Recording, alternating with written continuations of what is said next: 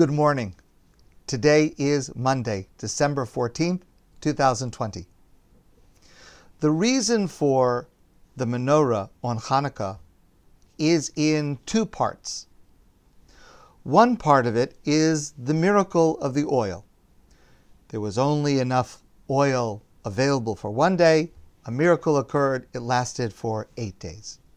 But there is a second part that underlies that's actually more significant, because what happened at Chanukah was a rededication of the earlier lighting that took place every day by the Kohen Gadol, the high priest, in the Beit HaMikdash, in the Holy Temple in Jerusalem, and before that, originally done by Aharon HaKohen, Aaron, the first high priest, in the Mishkan, the sanctuary that was built by the Jewish people just under a year after leaving Egypt while they were traveling through the desert.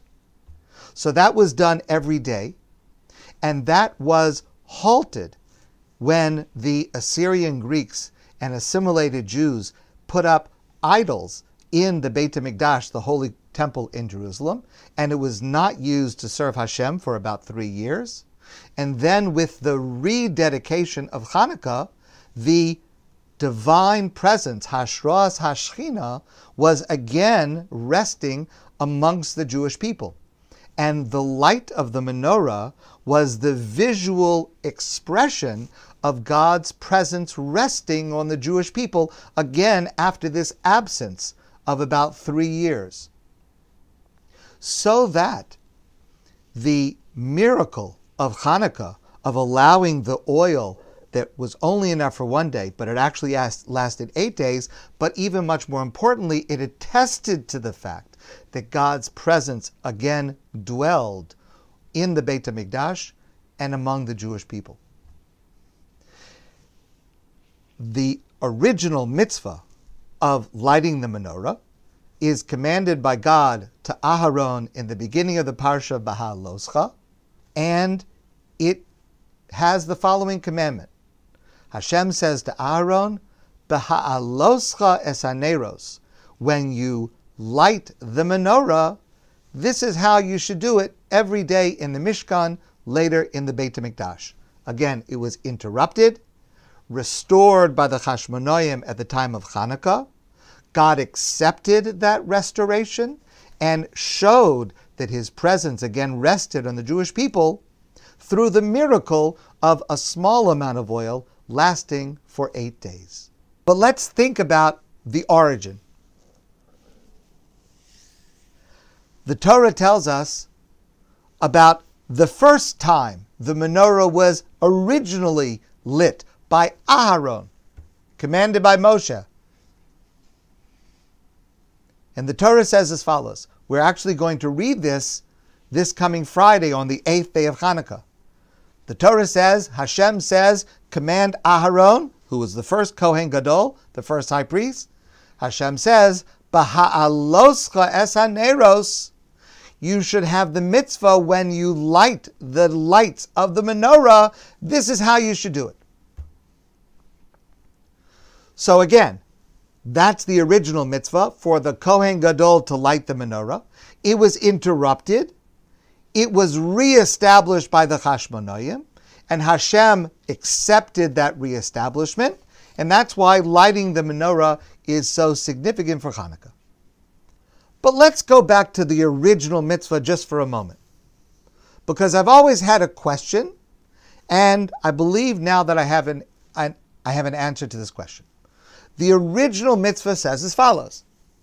God commands Aharon, B'ha'aloscha es haneros, when you light the lights of the menorah in the Mishkan and later in the Beis HaMikdash. The word B'ha'aloscha is a very unusual word. For example, it doesn't say what we say on Chanukah, lahadlik, to light a light. It doesn't say to create a flame. B'ha'aloscha means when you lift up. When you lift up the light. It's a very strange expression. It's a very strange way to say lighting a flame, lifting it up. In what sense are you lifting something up when you light a flame? So Rashi says, Al Shem Shahalav Ola. The phrase means you cause the flame to rise. What does that mean? Says Rashi, Shetzarich lahadlik ad shetehe shal sheves ola me'aleh. You have to light the wick. Remember, we're talking about a wick with oil in the original menorah, and some of us even today in the Chanukah menorah.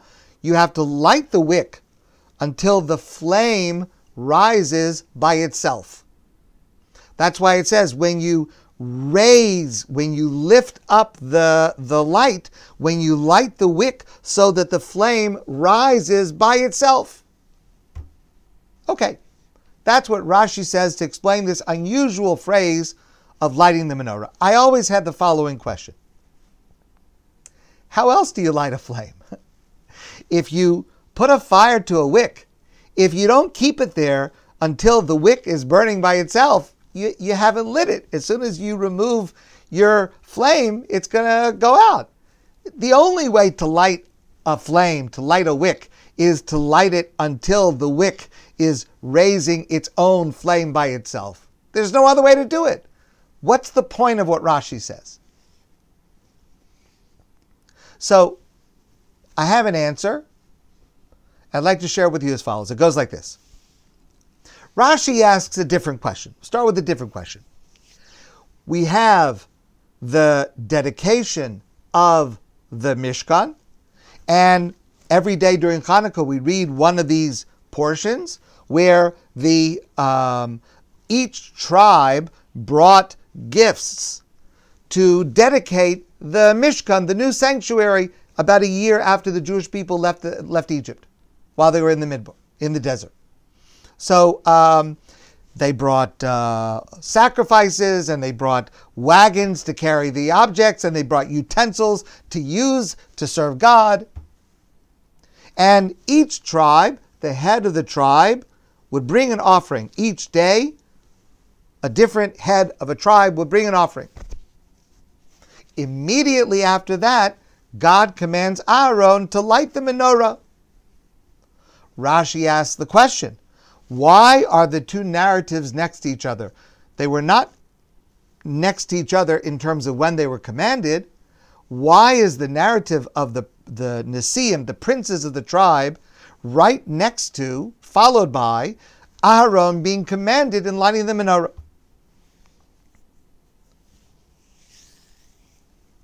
Rashi says, because Aharon felt bad. Aharon was the high priest, but he was not one of the heads of the tribe. Aharon felt bad that the heads of the tribes all brought gifts to sanctify and dedicate this new Mishkan, this new place of serving God, and he, Aharon, did not have any part in it. So he felt bad. He felt left out. So God said to him, Aaron, don't feel left out. You will have the mitzvah to light the menorah. The Kohen Gadol has the mitzvah to light the menorah. You will have a special mitzvah in this sanctuary. Okay, that's what Rashi says. Let me ask you two questions. Number one, seems a little petty. You gave a bigger thing to him. I didn't get thing. I was left out. What am I going to get? The heads of the tribes? What? It doesn't sound like Aharon that we know of, who is so humble, who was always giving honor to his brother Moshe, who was younger than him. Why does Aharon care about what privilege he's being given? It doesn't seem to fit in. It seems rather petty. And number two, this question is asked by the Ramban, Nachmanides. The Kohen Gadol, the high priest, did a lot more than just light the menorah. He offered sacrifices.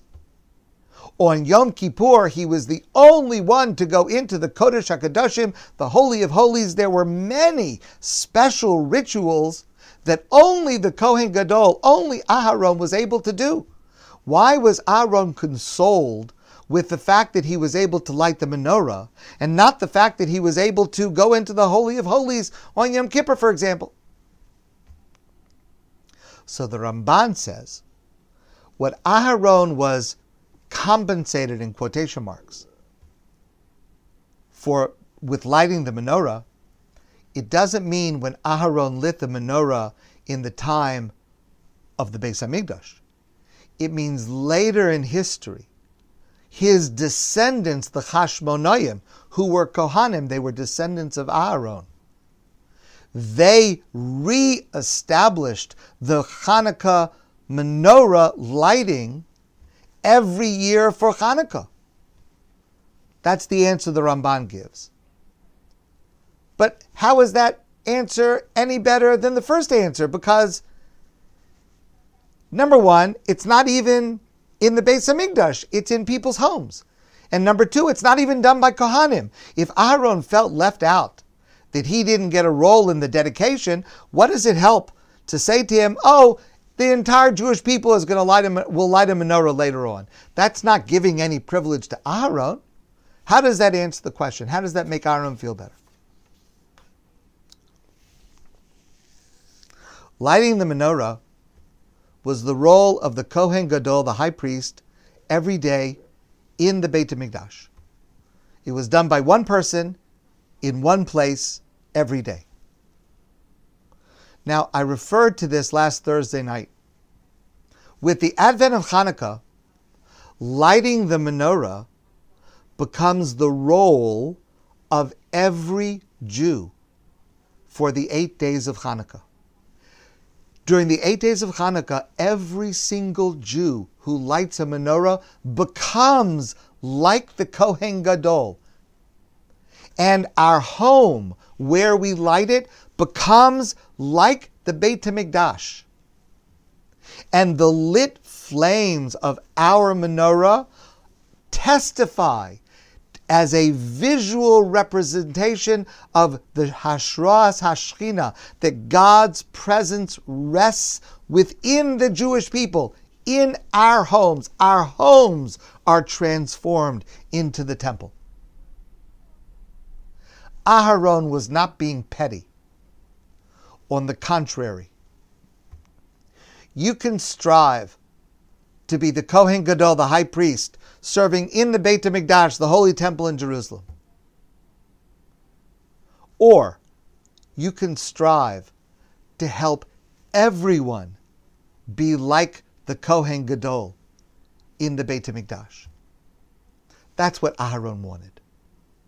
What made Aharon feel better, what made Aharon feel that he was contributing to the overall success of the Jewish people, is not that he himself attained some high honor and had the right to do some very important role before God. He was comforted and he felt gratified when God said to him that every Jew will be able, through you, will be able to reach your level and will be able to cause my presence, God's presence, to descend upon them wherever they are, not just here and not just you. That's what it means. Ad shetehei shalheves ola me'oleh. Until Aharon, you will light up every single Jew, until they themselves are lit, until they themselves rise in stature and in holiness. Let's remember the connection between the word Chanukah and the word chinuch, which means education, because this is the primary underlying principle of educating children. Anyone. You don't want children or a student, any student, just to receive the information that you have. You want them to be able to understand it themselves. You want to light them up so that they have the ability to then share that with someone else. When we light the menorah, we need to spend a few minutes concentrating on what it means for each of us to become a Kohen Gadol, and for each of our homes to be a Beit HaMikdash. And at the same time, strive to always help others, not just receive from us, but to be able to rise on their own in holiness, coming closer to to God. My friends, I want to wish you a great day, a very happy Chanukah, and I look forward to seeing all of you soon in person.